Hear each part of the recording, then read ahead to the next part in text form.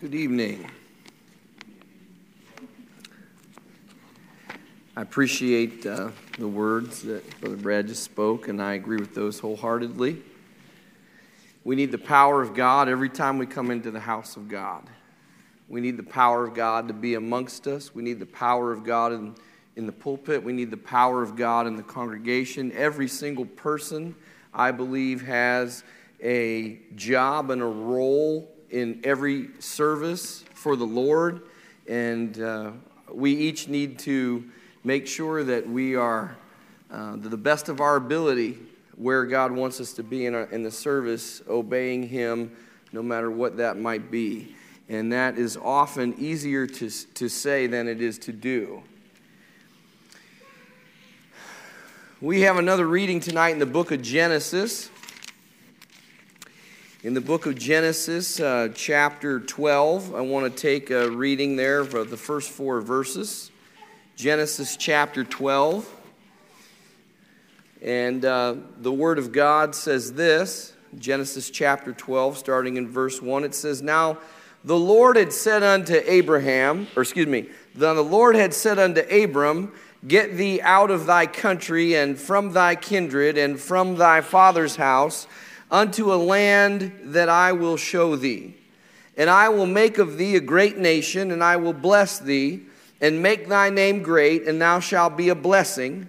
And I will bless them that bless thee, and curse him that curseth thee, and in thee shall all families of the earth be blessed. So Abram departed as the Lord had spoken unto him, and Lot went with him, and Abram was 75 years old when he departed out of Haran. Now my thought tonight is covenantal promises, and we're going to look at the life of Abraham. Covenantal promises looking at Abraham. Now you look at Abraham's life, and Abraham and Sarah were a couple that were childless. They were having trouble conceiving, and we know from the scriptures, and of course also from experience and knowing people that are having that difficulty, that is a great travesty. It's a great stressor to couples to be in that position. The Bible gives us a lot of different instruction in regards to that. For instance, we see that Jacob and Rachel were having some marital conflict in the 30th chapter of Genesis over the fact that Rachel was having trouble conceiving. You remember that she said to Jacob, she said, "Give me children ere I die." And the Bible says that his anger was kindled against her. And he said, basically, am I God? I can't help it that you're not able to conceive. We also know that in the first chapter of 1 Samuel that Elkanah and his wife Hannah, were having difficulty conceiving. And the Bible tells us that it was very grievous for her. To the point that she went and began to seek the face of God in a mighty way, and she was praying there, and her lips were moving, and yet there were no words coming out. And the priest thought for a moment there that she might be intoxicated with alcohol, that she was drunk. We know that over in the book of Proverbs, chapter 30, I believe it is, it talks about the 4 situations on earth that are never satisfied. And it talks about how that fire is never satisfied, and how that dry ground is never satisfied, and how that the grave is never satisfied. And it also mentions a barren womb as being one of the 4 things that is never satisfied. And so this was the situation that Abraham and Sarah were in. And it seems to me from the tenor of Scripture that it was something that consumed their thoughts. It was something that was on their mind a lot, that was a concern to them. And Abraham was a man that loved God. He was a man that believed God. He was a man that trusted God. And so God made multiple covenants with him. We find here in the book of Genesis. And some of those covenantal promises affect us even today. I want to begin by looking at the first one here, the first idea that the Bible seems to expound upon when it talks about Abraham's faith. this declaration that God makes to him, and he says, I want you to get out of your homeland. I want you to leave your country, get away from your family, and I want you to go leave your father's house and go to a land that I will show you. And we find in the book of Hebrews that there are two main acts of faith that Abraham is commended for, and that is the first one that I just mentioned. I want to read what the Hebrew writer has to say about it in Hebrews chapter 11.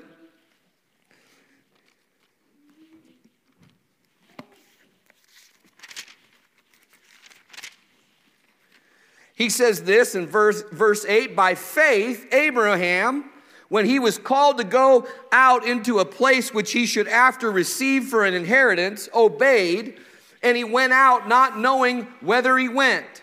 By faith he sojourned in the land of promise, as in a strange country, dwelling in tabernacles with Isaac and Jacob, the heirs with him of the same promise. For he looked for a city which hath foundations, whose builder and maker is God. Listen tonight, if you're lost, I believe that there is something here for you. I believe that God is calling you, just like he called Abraham, to leave his homeland, to leave his country, to leave what was comfortable to him. God is calling you to do the very same thing. God is inviting you to leave what is security for you. He is calling you to leave the things that are normal for you, the lifestyle that is normal for you, the mentality, the dreams, the ideas, the thoughts that you have for your life. God is calling you to be willing to lay that down. He's calling you to do that tonight. And just as Abraham had to do that, he had to trust God. God said, listen, I'm going to take you to a land that you've never been to before, that you can't even comprehend, and you won't even know when you get there unless I tell you. And Abraham spent his life sojourning throughout the world, traveling, walking, but he was looking for a place where God was going to be. He wanted to be where God was. And nothing else mattered to him. And you know, tonight you're going to have to get to a place like every single person who has ever been saved, where they were willing to come to God with an unconditional surrender. Stepping out of the comfort zone and trusting the Lord. Trusting the Lord. It's scary to leave your comfort zone. Most of us, if we were honest with ourselves, there's an element of control that we really like. There's an element of familiarity in our environment and in the way that we think that we like to control, because there's a sense of security there. And when you trust God, you have to step out of that ring of security. Where you end, that's where God begins.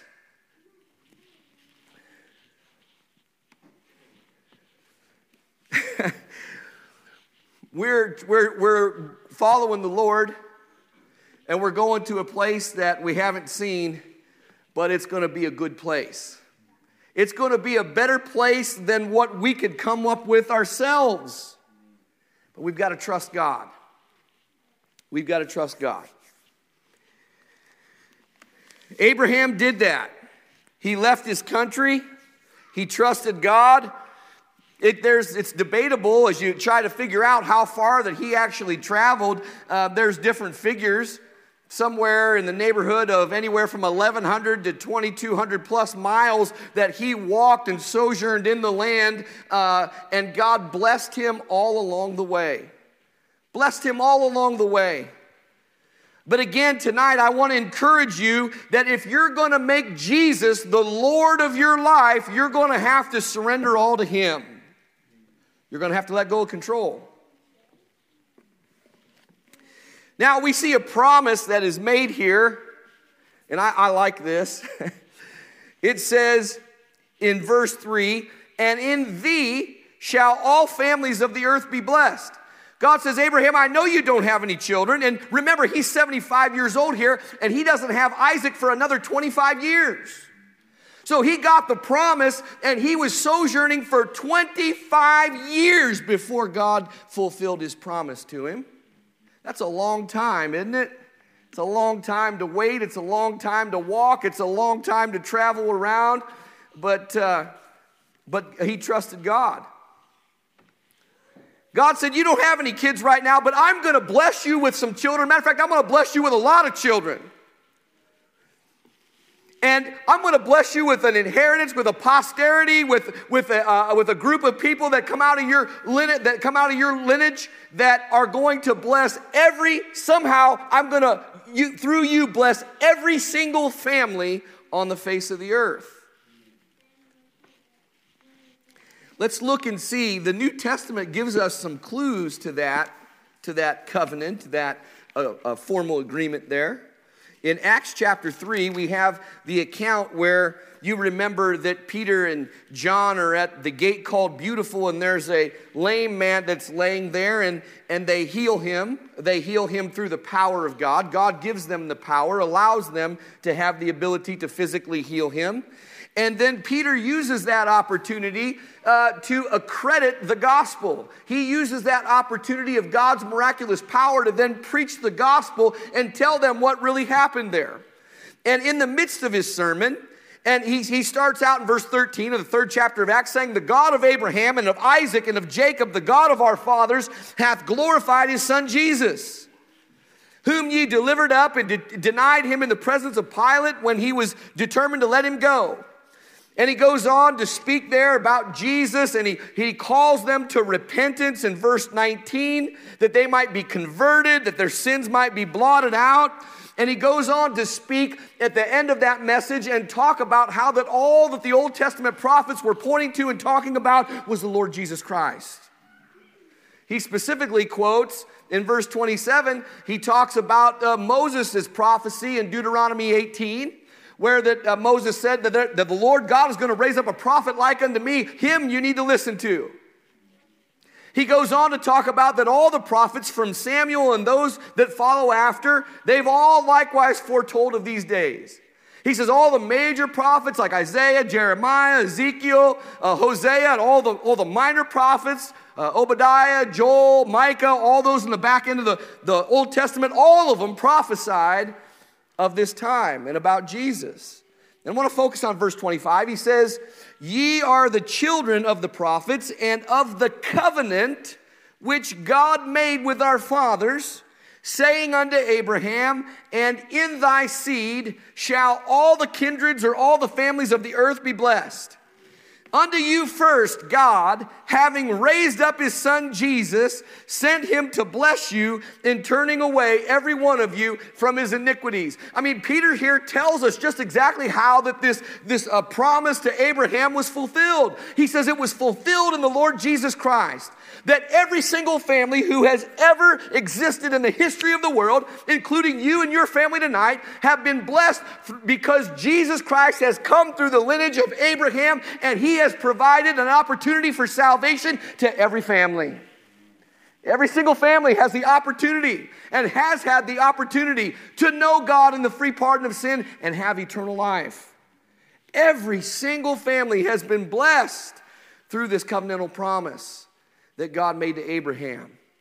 Aren't you thankful tonight that God sent his son into the world to give us an opportunity for salvation? You know, I often think of, there's a place in Scripture in Acts chapter 13, I believe it's the Apostle Paul's longest recorded sermon in the Scriptures. He's preaching at Antioch there, and at the end of his sermon, he's speaking primarily to a Jewish audience, and that Jewish audience has openly rejected him. That Jewish audience has openly rejected his message, and he says to them in verse 44 there, the 13th chapter, he says, seeing that ye have judged yourselves unworthy of eternal life, lo, and behold, I go to the Gentiles. Apostle Paul said, hey, from here on out, I'm an apostle to the Gentiles because you have judged yourself unworthy of eternal life. You know, if a person dies and goes to hell, they don't have anybody to blame except themselves. There's no one to blame except me. God has not judged anyone in and of themselves unworthy of eternal life. But the individual who rejects the gospel, who rejects his dear son Jesus, has judged themselves unworthy of eternal life. Friend, why would you do that tonight? You've got the opportunity. It's a whosoever will salvation, open to anyone The gospel is open to anyone. There's nothing that you have done. There is nothing that you have thought that God doesn't have the power to forgive you of and save your soul from. You know that tonight? To think otherwise is to limit the power of God. God is able to save to the uttermost them that come to him. He's able to save the whole part of you. He doesn't just save a little bit. He'll save your soul completely, 100%. When you get born again, you're born again. All of you's born again. I mean, your soul's born again, with the promise of a new body at the resurrection. So we have this promise that was made that all the families of the earth would be blessed in Abraham.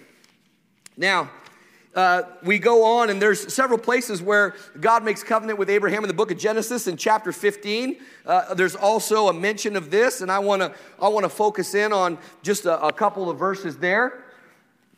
It says this in verse 2, and Abram said, Lord God, what will you give me, seeing I go childless, and the steward, the manager of my house, is this Eliezer of Damascus? And Abraham said, behold, to me thou hast given no seed, and lo, one born in my house is my heir. And behold, the word of the Lord came unto him, saying, this shall not be thine heir, but he shall come forth out of thine own bowels shall be thine heir. Abraham was saying, well, listen, I don't have any children yet, but I've got this manager, this steward. He's like family to me. I guess I'll just, all my inheritance will come through him. God said, no, it's not going to come through him. It's going to come through your own, it's going to come through you. You're going to have a child out of your own bowels. And he brought him forth abroad and said, look now toward heaven and tell the stars if thou be able to number them. And he said unto him, so shall thy seed be. And he believed in the Lord, and he counted it to him for righteousness. Listen, there was the Lord is telling him here. He says, listen, you look up at the sky and you try to count the stars that are there. And he said, I'm going to give you a family that's going to exceed those stars in the sky.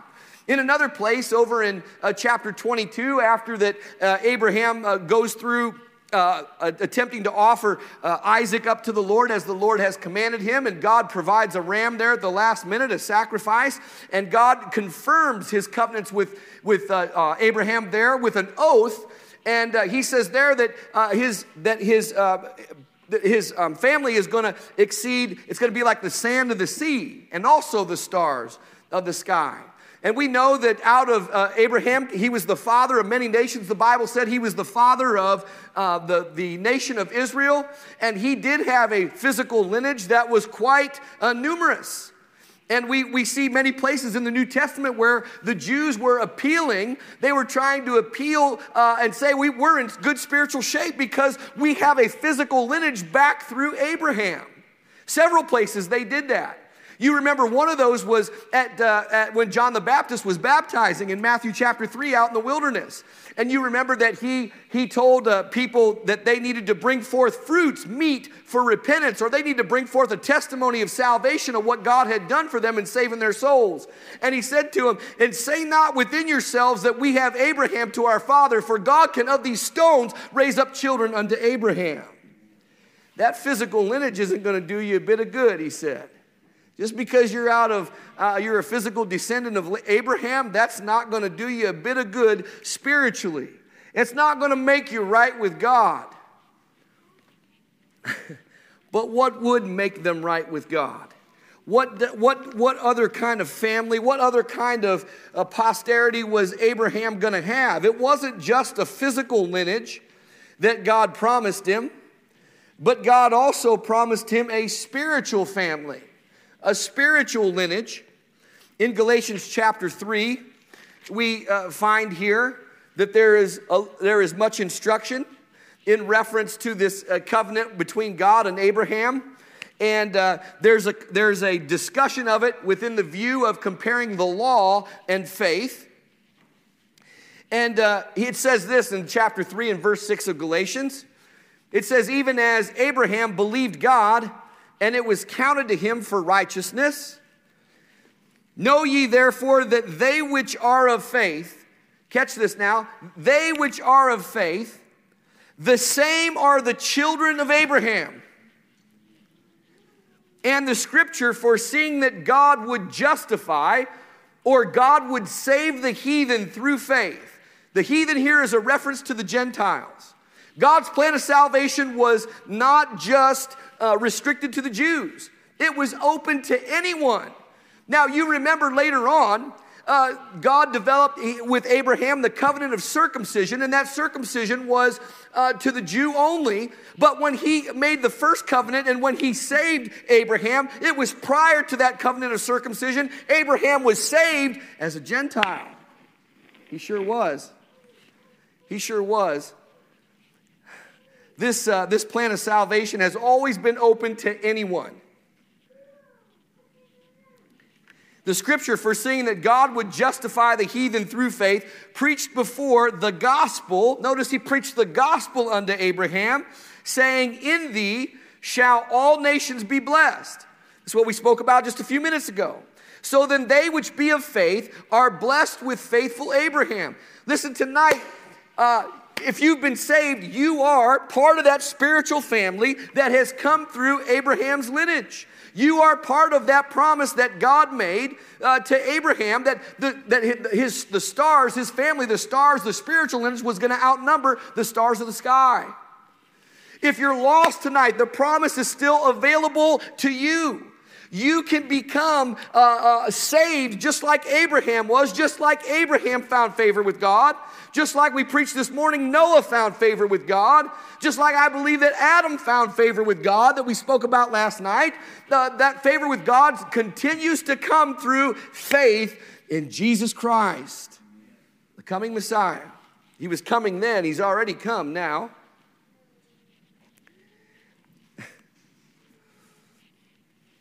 Notice it tells us later on down in the chapter, it says in verse 16, now to Abraham and his seed were the promises made. He saith not unto seeds as of many, but as of one, and to thy seed which is Christ. The whole time, the promise was that Christ, the Messiah, was going to come through Abraham. And in the book of Matthew chapter 1, you can read there very clearly how that there were 42 generations from Abraham to Jesus. 42 generations.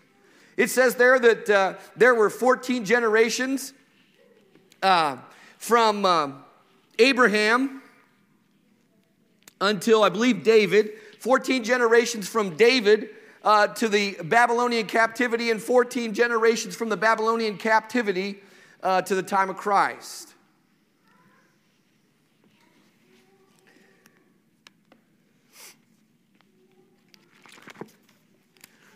Now, turn with me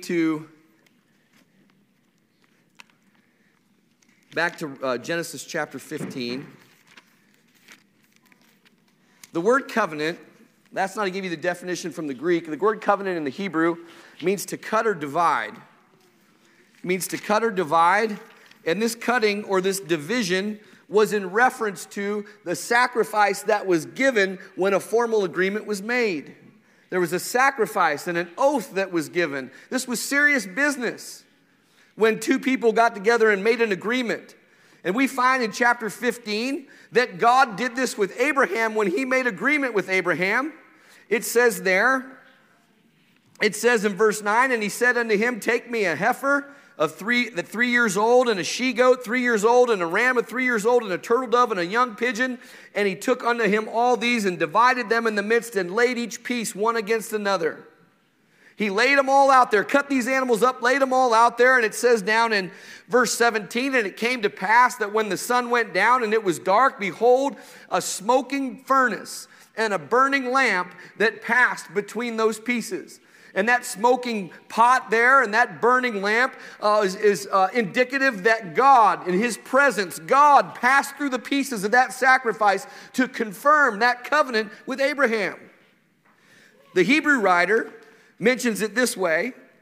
He says in chapter 6, he says in verse 13, for when God made promise to Abraham, because he could swear by no greater, he swore by himself. So God said, I promise you that I'm going to keep my word. And there's no other way for me to have a greater witness than I'm just going to also promise on my own great character. I'm going to make you a double promise on my great character. He said, saying, surely blessing I will bless thee, and multiplying I will multiply thee. And so after he had patiently endured, he obtained the promise. He said, for men verily swear by the greater, and an oath for confirmation is to them an end of all strife or all contention. Wherein God, willing more abundantly to show unto the heirs of promise the immutability, there's that word that we talked about last night, the unchangeableness of his counsel, he confirmed his promise with an oath. Not only was there the death of an animal in this, but there was an oath, a promise from God. That by two immutable things in which it was impossible for God to lie, we might have a strong consolation who have fled for refuge to lay hold upon the hope set before us. And then he goes on to talk about here that he transitions from this to the hope, or the hope, the foundation, the anchor that we have is that we can stand upon and be steadfast and unmovable in the priesthood of the Lord Jesus Christ. And I believe that was part of this Abrahamic covenant. It was that, hey, I'm going to bless the whole world, and I'm going to bless them through the priesthood of the Lord Jesus Christ, through the Messiah. And God has promised. He gave sacrifice. He gave a promise of his word. He gave an oath there 2 times. What a great consolation that we have tonight. You've been born again. You have a great anchor of the soul that is rooted in the promises and the oath of God. You remember we read all kinds of oaths that God makes, usually through the Psalms. He said about, the Father said about the Son, thou art a priest forever after the order of Melchizedek. You're a king, but you're also a priest. He said, thou art my son, this day have I begotten thee. And the Apostle Paul in his preaching in the book of Acts tied that to the resurrection. The Father said to the Son in another place, he said, sit down, sit thou at my right hand until I make thine enemies thy footstool. And as a high priest, he is there tonight at the right hand of the Father making intercession for you and for me, for all of us. Those are some great promises, some great oaths that have been made that we can rejoice in tonight, that we can have hope in tonight. Hope is confident expectation. We can have confident expectation in this because of the promises of God.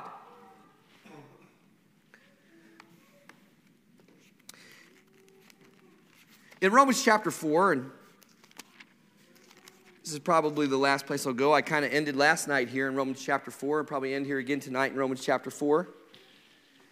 In this entire chapter, the Apostle Paul talks about Abraham's faith. Abraham was saved by trusting in Messiah, the coming Messiah. Saved just like we are today. We're looking back at the Messiah who already came. But he says in verse 1, what shall we say then that Abraham our father as pertaining to the flesh, what shall we say that he has found? What has he found? And there's a comparison here between the works of the law and faith. For if Abraham were justified by works, he have whereof the glory, but not before God. He says, man, if Abraham was such a good guy, if it was the things that he did that made him right before God, that he could brag, he could boast, he could rejoice in his own ability. But Paul says, no, he couldn't do that before God. What saith the scripture? Abraham believed God, he trusted God, and God laid to his charge what? He laid to his charge righteousness. Laid righteousness to his account. Not because of his morality, not because of his choices, not because of that he did nice things for other people, but God laid righteousness to his account because of his trust in God through Christ. Now to him that works is the reward not reckoned of grace, but of debt. You know, if you had to earn your salvation, and you were doing what you thought were good things, then God would owe you something. It wouldn't be a gift. God would owe it to you. But let me tell you tonight, friend, God doesn't owe us anything. He does. That's what makes grace such a beautiful thing, is he doesn't owe us anything, but he blesses anyway.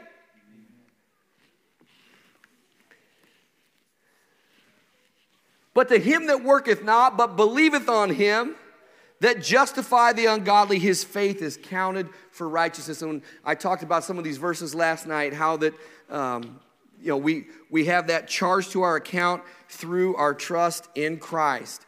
Later on in the chapter, he speaks about how that Abraham, he was saved, he became right with God prior to circumcision. And of course, we know in the New Testament that circumcision was just symbolic for the antitype of regeneration. That's what it was for, was regeneration. It very clearly tells us that it was symbolic of a cutting off of the foreskin of the sins of the heart, that they might be cast out. And that's what happens when a person gets born again or regenerated.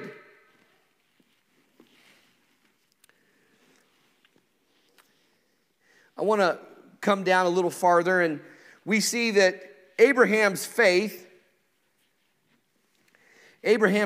was also in God's ability to resurrect, in God's ability to give life to things that were dead.